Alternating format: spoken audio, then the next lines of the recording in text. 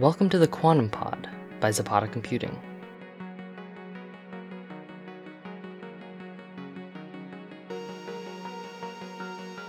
Coming up in this episode, we have a conversation on enterprise quantum software and some of the pitfalls and opportunities surrounding it.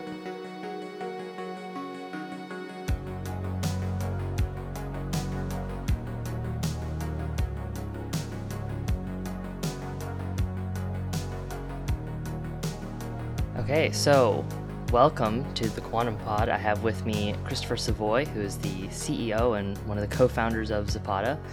Welcome to the Quantum Pod. Thank you. Thank you for having me. Yeah. So this is your pod today. So set the stage for us. What is in the pod with you? And this can be like music, food, maybe some equipment, lab or otherwise that you have in the pod with you, just off the top of your head. Well, I have today, spring training has started, and even though it's like 20 degrees outside in the greater Boston area, I'm thinking spring training, I'm thinking spring, mostly. So I've brought the entire Boston Red Sox team here. They're a little bit quiet today. They had a bad season last year. But I'm coming to you actually from Fenway Park, in the pod. Wow. Very, very, this is a big pod, but that's nice to know that we've got a somewhat of an audience. And so we're going to just start this off to set the pace with some rapid fire questions to just go off the top of your head. And so we'll start that off with, what do you personally find most interesting about quantum computing? Wow. Yeah, that's a big one, isn't it? I think that every CEO and founder and scientific founder particularly thinks that their technology is going to revolutionize the world, and they always say that, right? And but this one's really true, and I think I've been on tape a number of times saying this, and it's a running joke now, like to say that, yeah. This is different. This is really different. And, it's just, when you think about computers and what they've done over the last few decades and how they've, in every way of our life, in every area of human activity, really had an influence. When you think of what quantum computing does and its function of being exponential in what it does for computing, I think you can expect, and I don't know exactly how that's going to happen, but you can expect an exponential impact on those areas, those same areas at least, and probably different areas that we haven't thought of yet, of human society, human activity. And I mean everything. I mean huge stuff, like the big problems, right? That's what quantum computing is going to do, just like computers have influenced the big problems that we try to solve as humans. Stuff like climate change. Stuff like predicting pandemics, stuff like that. I mean, really big things that really matter to everyone on the planet. I think that this technology is going to have an impact in, and I know that's everything, and that's why it's so exciting that you can really potentially impact so many different areas in so many people's lives, and to me, that's really cool. Yeah, awesome. Okay, next question. Compare where we are today with quantum computing to a previous era of a different technology. Go. Yeah, well, I'm going to get a lot of flack from people. I've been asked this a lot. No, it's not. No, it's not. And yeah, you can make arguments every way. Every analogy like that, every metaphor is imperfect in some way. But I guess if I had to choose, I would choose the mid to late 70s and the Altair era, if you will. Okay? Because right now, the computers that we're today playing on aren't really good at much yet. They're really hobbyist machines. If you want to do something really powerful in high-performance computing, you go to a high-performance computer to do it, right? A classical one. You go to Oak Ridge. You go to a place like that has, Summit supercomputer. You don't go to your cloud-based 10-qubit device. That's just not going to be the same thing. By definition, the number of bits is just not there. The throughput's not there, and it has error. It's error-prone. So, but that's kind of how the Altair was. It was kind of funky. It was hobbyist. It wasn't really working that great or anything like it. But it was good enough to do some pretty cool stuff as a hobbyist. And, if you look back, I think as I was looking at a few weeks ago, and like the coolest algorithm for like 1976, like the one that everyone was downloading. There wasn't really downloading at the time you typed it in. They got it in magazines and you typed in the program. But the program that everyone wanted to do was a graph of X and Y on like two variables. That's it. That's it. Like a graph. That was the program. And that didn't do much compared to like what the IBM computers did at the time to like do, the equivalent of modern spreadsheets and calculate things and do transactions and whatever. They were already doing that stuff, but these Altair computers could do a graph. And that was like the coolest thing ever. Because it was being done on a personal computer, on a microcomputer in your house. And that was kind of revolutionary in that sense. But the algorithms weren't doing anything really super compared to the other computers that people had in the back room yet. But we were at the beginning of a revolution, and those programs, those basic programs and assembly programs that were being put into those machines, and the OSs that were created for those machines end up becoming CP/M and DOS, which ended up becoming Windows, which ended up becoming Microsoft. And Microsoft was busy in those days creating software. So, if I were to give an analogy, Zapata right now is kind of like the opportunity to be Microsoft in the era of the Altair. And hopefully it's accelerating a lot quicker than that generation did. But I think that's kind of an equivalent to where we are. We're on hobbyist type of things. And the people who are naysayers and the people who are like, curmudgeon pundits, they're saying, oh, these are just hobbyist machines. They'll never get there. They'll never be commercial. Well, lo and behold, right? We have HARC, the supercomputer, the personal computer. I think now we're going to have HARC, the quantum computer, because these things are actually working, like the Altair. You could actually do something. It wasn't better than the best of the best yet, but it's something. And we know that there's a trajectory. And I think that's where we are, and I think that's why it's kind of cool. Awesome. And then last of the rapid fire questions is, what is the most revolutionary aspect of quantum computing? Well, the revolutionary aspect is that we're doing something different from literally every other generation of computing before this, right? We're actually using different physics to do it. And it's not so much the physics of how you make the qubits and how qubits work or whatever, but I think it's the revolution is the break from classical. The break from classical computation, the break from doing everything as 0 and 1, on and off, universal AND gates, OR gates, these things that we used to do everything. So everything from, my phone to the supercomputer in Oak Ridge to my Apple Watch, they all use the same form of computing. And so did, in some ways, if you really want to get, broad about it, the abacus worked the same way. It's a counting physical device. And that's kind of what these transistors are. And so is a qubit, but the physics are different. Now we're going to use quantum physics to do this. And that hasn't happened before. We were never using different physics. We were always using something that was classical physics to do this. And to me, that's the revolution. What does it allow you to do? It allows you to do computations differently. And it's not just, okay, it's exponential, it's superposition, it's this and that. But there are things like in the recent paper that Alejandra did in our group showed that, well, you can measure like a flipped coin on two bases. Like you don't even have a classical equivalent for that. Like let's measure it twice from two different directions and get different answers. That's different. That is completely different, and it's not even a difference that's really accounted for in the whole gate model computing thing. In a sense that's digital in a lot of algorithms. So we can use this measurement, these different measurement bases. There are a whole bunch of physics that we can access that, frankly, I don't think everyone's even figured out yet and thought about thoroughly. There are all kinds of new tricks that we can uncover because we're using a different type of physics to do this, different types of correlations, different types of math that I think are going to unearth things that we haven't even thought about yet. So for me, and it kind of harkens back to your previous question, it's kind of like, where are we? It's like, okay, I'm staring at this ENIAC computer or this Altair or whatever, and I have no idea what the killer app's going to be. Like, staring at that thing, who would have looked at an ENIAC computer and dreamed up VR and games? Like, that's going to be a multi-billion-dollar industry. Staring at an ENIAC with its vacuum tubes and wires and said, I can imagine gaming in the future. And nobody would do that.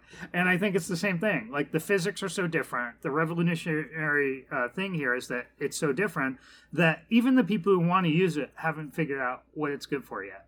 And to me, that's really kind of cool. That's where the creativity and that's where the revolutionary stuff comes from, is that like the future equivalent of whatever gaming is going to come out of this thing. And nobody's even imagined it yet. And to me, that's just very, very cool. Yeah, that's awesome. And so while I sit here waiting for my quantum computing gaming console, we're working right now at Zapata on building software for the enterprise. And I guess the question is, why do we focus so much on that right now? And maybe what has led us to do that? Well, I think with any kind of revolutionary new computing, the natural place to go is where, where it's a new generation of more powerful computing, right? Like we're dealing with here. You go for the more difficult problems that you haven't been able to solve yet, right? And where do you find those things? Well, you find those things in things that are like causing big problems for lots of people at a time. And it also, there's kind of a market factor here. Who can afford to do something with this new powerful thing that's really scarce? Well, it's not like home computing yet. The first ENIAC, you didn't have one in every home.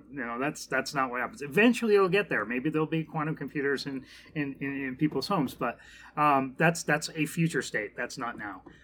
It's going to start with the really high-end problems that are expensive, but expensive to solve.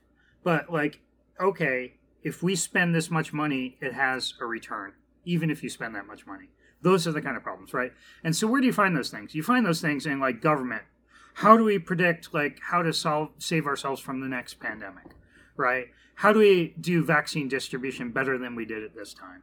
Like that kind of big end stuff. And so if you can do it for vaccines and that kind of thing, okay, well, maybe you can also do it like for distributing food and distributing other things that really matter. And maybe you can do it with a lower carbon footprint than you do now.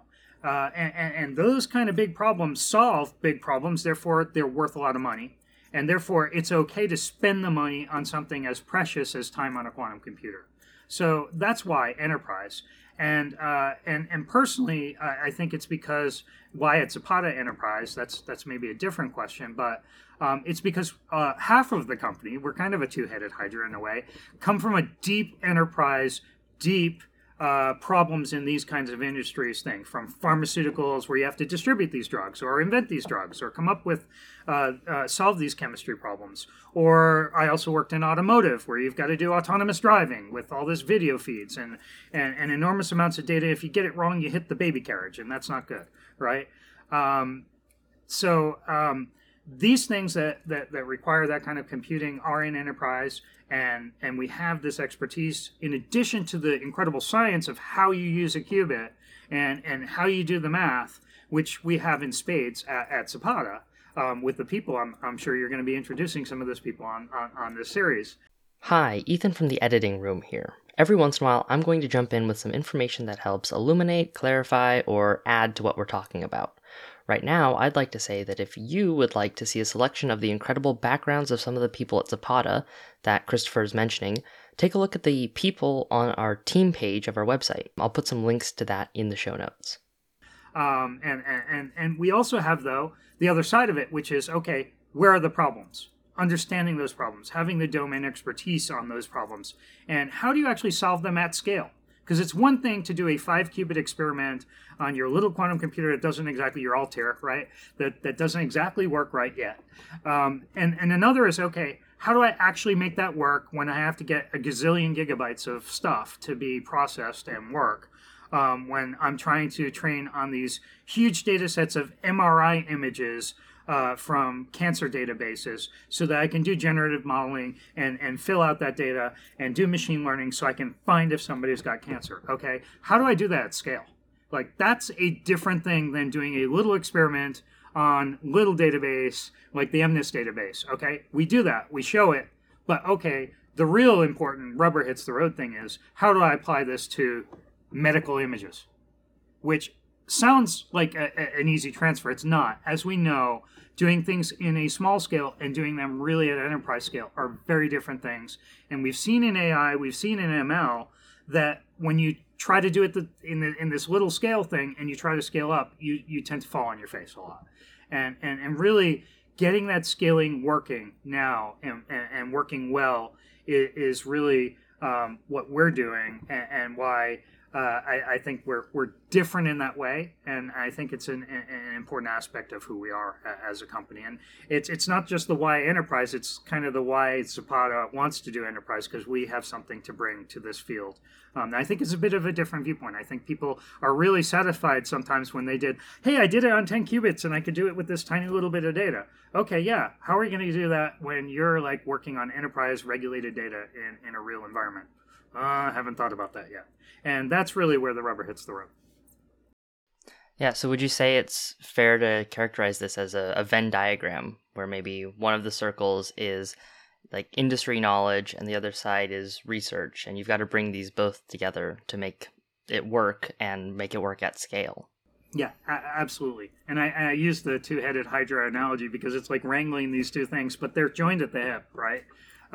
They're really, you've got to get them both working and both coordinating to make value happen, right? The science and the algorithm side, which is where most of the field concentrates nowadays, is really important. And I don't mean at all to disparage that, because without that you don't get anything, right? But it's not enough. It's necessary but not sufficient. You really need to have both aspects of this. And this has happened in classical AI and ML. Oh, it's great. I've got this great neural network. Okay, how do I actually put that into production? That's a big problem, and it's a problem that a lot of times the people who are headstrong on the algorithms don't think about. Like, oh, that's somebody else's problem. They'll make it workify, and I don't want to be in the weeds of making that happen.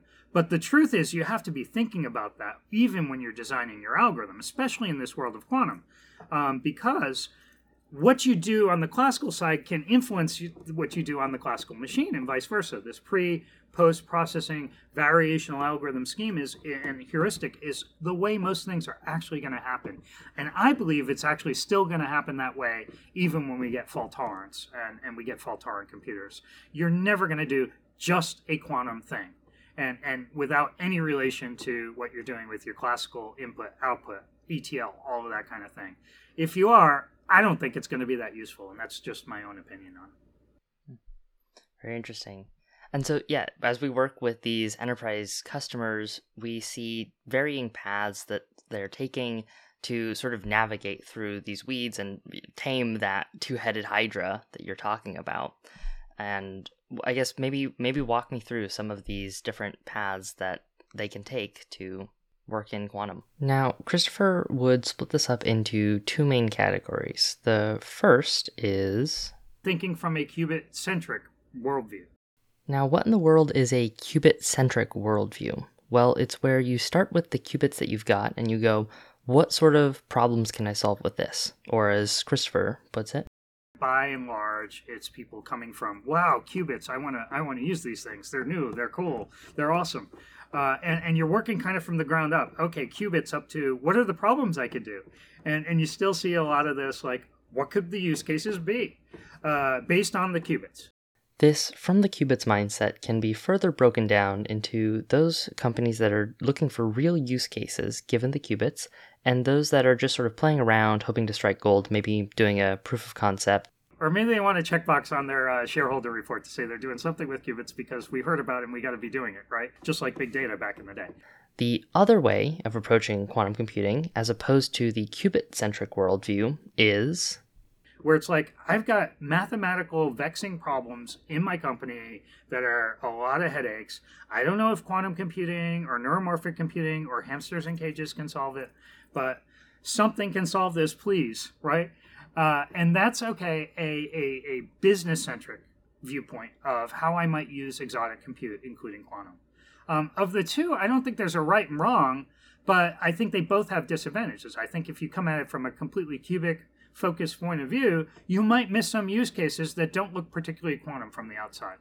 Yeah, everyone's going to get the optimization case and all of this stuff, thanks to, we're standing on the shoulders of giants from all that annealing work and everything. Okay, yeah, we can do those optimization things maybe better, maybe not. Machine learning, quantum machine learning. Okay, yeah, there's got to be stuff out there. Well, if there's machine learning, there's quantum machine learning. That's easier. But there are business use cases out there that are really complex, that are really combinatorial in their nature, that require the kind of math that we could do better. Nobody's come up though yet with the quantum formulation of that. How do you turn that thing into some kind of representation as a wave function so that we can actually use a quantum computer to solve the damn thing? And there are probably a lot of problems out there that the qubit people aren't even looking at yet. So I think it's really those two general groups. There may be more, but my belief is that the ones looking for business value, saying, I've got a real problem here. I've got climate change to deal with.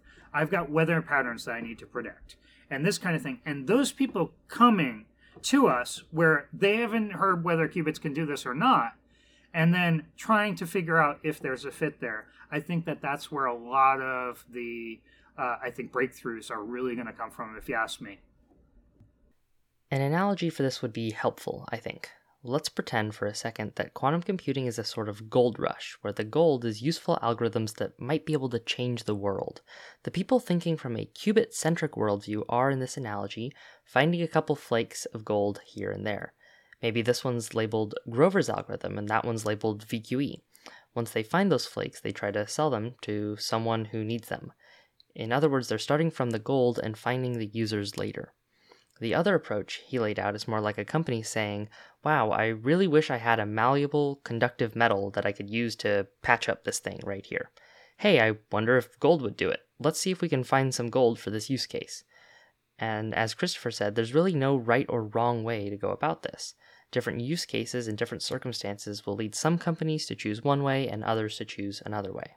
At Zapata, the more interesting jobs that I think some of the ones that we've gotten, I talked a little bit briefly in my Forbes article a couple of weeks ago about, and a lot of it wasn't really, quantum at first we figured out, but they had a problem. They had a mathematical problem, and they needed to solve it. And they came to us with that. And this was, look, we've got a business problem. I have no idea if qubits can solve it or not, but hey, you want to take a crack at it? Very interesting. And so in that race to find actual value, starting from business use cases and looking for ways to solve it, do you have a personal preference between quantum computers and hamsters in cages? Which one you think is going to win? Well, I'm never going to look down at hamsters. They're very, very cute animals, and they're pretty fast too. It's just that this is going to be exponential fast. So this is like a very big hamster on huge steroids, and this is going to be very different. I think that I say that in jest because I come from that business perspective. People really don't care, right? They really don't care. Really, I think that most of the people from a business perspective or a government perspective or a big problems perspective, looking at problems of humanity, really don't care at the end of the day if it's this kind of qubit or an ion or ion trap or a superconducting this or that, or whose software is running the thing. They want the answer. They need the answer. Do we really care? I mean, will I be disappointed if it's a classical computer in a cat and mouse race with a quantum computer that gets to the answer first on how to solve cancer? Will I care that we lost that battle or that we were part of it? No, absolutely not. Will the cancer patient care about that? I don't think that you'll see a lot of people disappointed or sad if we get that result. Having said that, I think that we will find that quantum computers are going to do some things better, some things faster, and are going to solve a lot of those problems in the future and be a part of those solutions. And I think there's a greater chance in the future that we will have quantum computers doing the heavy work of certain mathematics that are right now considered intractable. Yeah, and you mentioned that these businesses are going to have questions, like starting maybe from what is a qubit and then what can I do with qubit? Some of the questions within quantum computing and the quantum space are they're hard. We don't know exactly what's coming up, and businesses are going to need to navigate that shifting landscape. Maybe you can help walk through some of those questions that are harder or more open, and how do you as a business go through that and try to find your way? I think that it's going to depend on the industry, right? I think there are a couple of things that you can think about on when you think about your industry. You know, the automotive industry is going to be different from the food and beverage industry. There are some similarities in that you're going to need optimization in any industry. So if it's an optimization problem, yeah, in general that's true. But how disruptive is that going to be for you? Is it fundamentally the kind of computing that we're going to do with these qubits going to fundamentally disrupt how you run your business or not? That's really important thing to think about. Also, you know, if you're a food and drinks company, you probably don't have too many quantum scientists working in your company. I'm just guessing, right? But if you're a pharmaceutical company, you might have a couple of quantum chemists. And if you're a materials company, you certainly will. And if you're a defense contractor, you probably you have a bunch of people who understand physics. You know, so you know you do have to make that workforce assessment and say, okay, honestly speaking, could we ever hire a quantum scientist? You know, is a quantum scientist ever going to work for, pick your company? Okay, McDonald's. You know, maybe by chance. You know, but maybe not. And you need to make that assessment. Could you still benefit from it? Could the supply chain at a fast food restaurant, McDonald's, Burger King, whatever, benefit from these things? Yes. But are they going to be developing it themselves, or do they have scientists already in their org who can take advantage of this? Probably not. They're going to have to be thinking about how they're going to partner and how they're going to find the expertise outside to do that. And if you think about that, you know, we can look at AI and ML kind of as an analog for this, I think, and as a proxy for it. Like how ask yourself, you know, have you created your own AI organization in your digitalization efforts? You know, do you have AI machine learning experts in a group of 20 doing work in your company? Or have you actually outsourced that or worked with partners to do that kind of work? Do you have your own data analytics group? What is your data science thing? Is it in your business units, or have you collated that into, you know, data scientists under your chief data officer? What does your organization look like? Those things really matter, and that organizational design exercise is not something you want to take lightly. You want to start thinking about that and being realistic about that. Like, right, is our enterprise really going to be able to attract, you know, 50 of the best, very, you know, few, not a dime a dozen people who are able to do this stuff, right? You know, few and far between globally. You know, we're talking hundreds, not tens of thousands of developers who know how to do this really, really well and figure out, okay, connect quantum math with what my math is in my domain and like make the twain meet. That's nothing to shake a stick at. And I think that you really have to be really soul searching and thinking about, okay, am I really going to be able to hire those people? Or is it best that I start talking with some vendors, either coming from the infrastructure side, or do I start developing those teams if I think I can hire them, right? I think that that's important. And I think you have to really think about what your goals are here. If this is going to disrupt your industry, then, well, maybe you think this is a playing to win thing. Maybe you do need to start investing. And we've seen some industries that know that this is going to happen. Like in finance, you know, quantitative finance is a big thing. Figuring out tail risk is all about the math, right? So being able to do that better is disruptive. It is competitive edge. So if you're a finance company and you're not doing anything in quantum yet, you're already behind. There are people hiring in that area, trying to get teams on board, and they can fortunately think about this in a term of, okay, 5 to 10 years from now, if this happens, we actually better, you know, be in the lead on this stuff. So, you know, if the first quantum computer is going to show up 5 years from now, you can't start building your team when that happens. It's just too late. So you want to start building that capability both from an infrastructure perspective and a team perspective now. Overall, we can pull this out to a larger point. Because there are a lot of open questions, companies need to de-risk their quantum expertise. Sometimes that's done by partnering with a company who can focus on that exclusively, but if you're the type of company that's going to have your industry disrupted by quantum computing, those that Christopher mentioned, like finance and logistics, it would probably make sense to have people in your company working on quantum computing. Their toolset needs to be able to work with whatever architecture ends up winning out, whether that's ion traps or superconducting or silicon or whatever new invention we haven't even thought of yet. At Zapata, we've built our toolset Orchestra to help customers stay flexible while building those capabilities, but more on that later. Now, if you think that you're going to be a user for this, it doesn't mean you can kind of just sit on the sidelines either. But the strategy that you might take would be different, right? We're not going to hire people. We're never going to be able to hire people. We're not going to get a quantum scientist to put our logo on their chest and come to work every day. But we can start working with organizations who have some expertise, a Zapata or an IBM or whoever that is, in this ecosystem. And start thinking about this with our partners and thinking about, okay, how are we going to make those partnerships work in the future when this stuff becomes real? I think that those kind of things you can start thinking about right now. Yeah, definitely. And so the next question is, what are some of the implications here? So how has all of that and what we've learned shaped Zapata's offering? I think we've kind of taken this from the customer's perspective.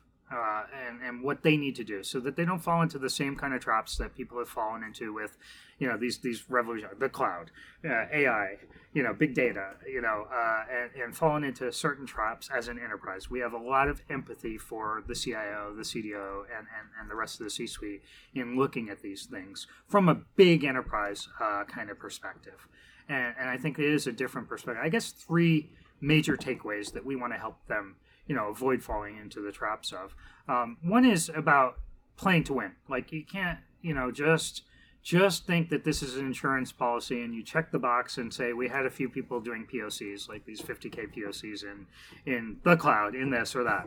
No, if you feel that this is going to be disruptive to your industry, and it is for the ones that we know, you need to be in it to play to win, not to just play with the toys.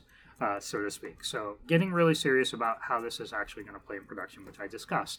I think you need to really start kicking the tires now so that that you can actually get in the car and the tires are actually going to run when this thing works, right? So you need to be doing the POCs, you need to be active, but with a view towards, okay, how is this going to work when I actually want this thing to be in production.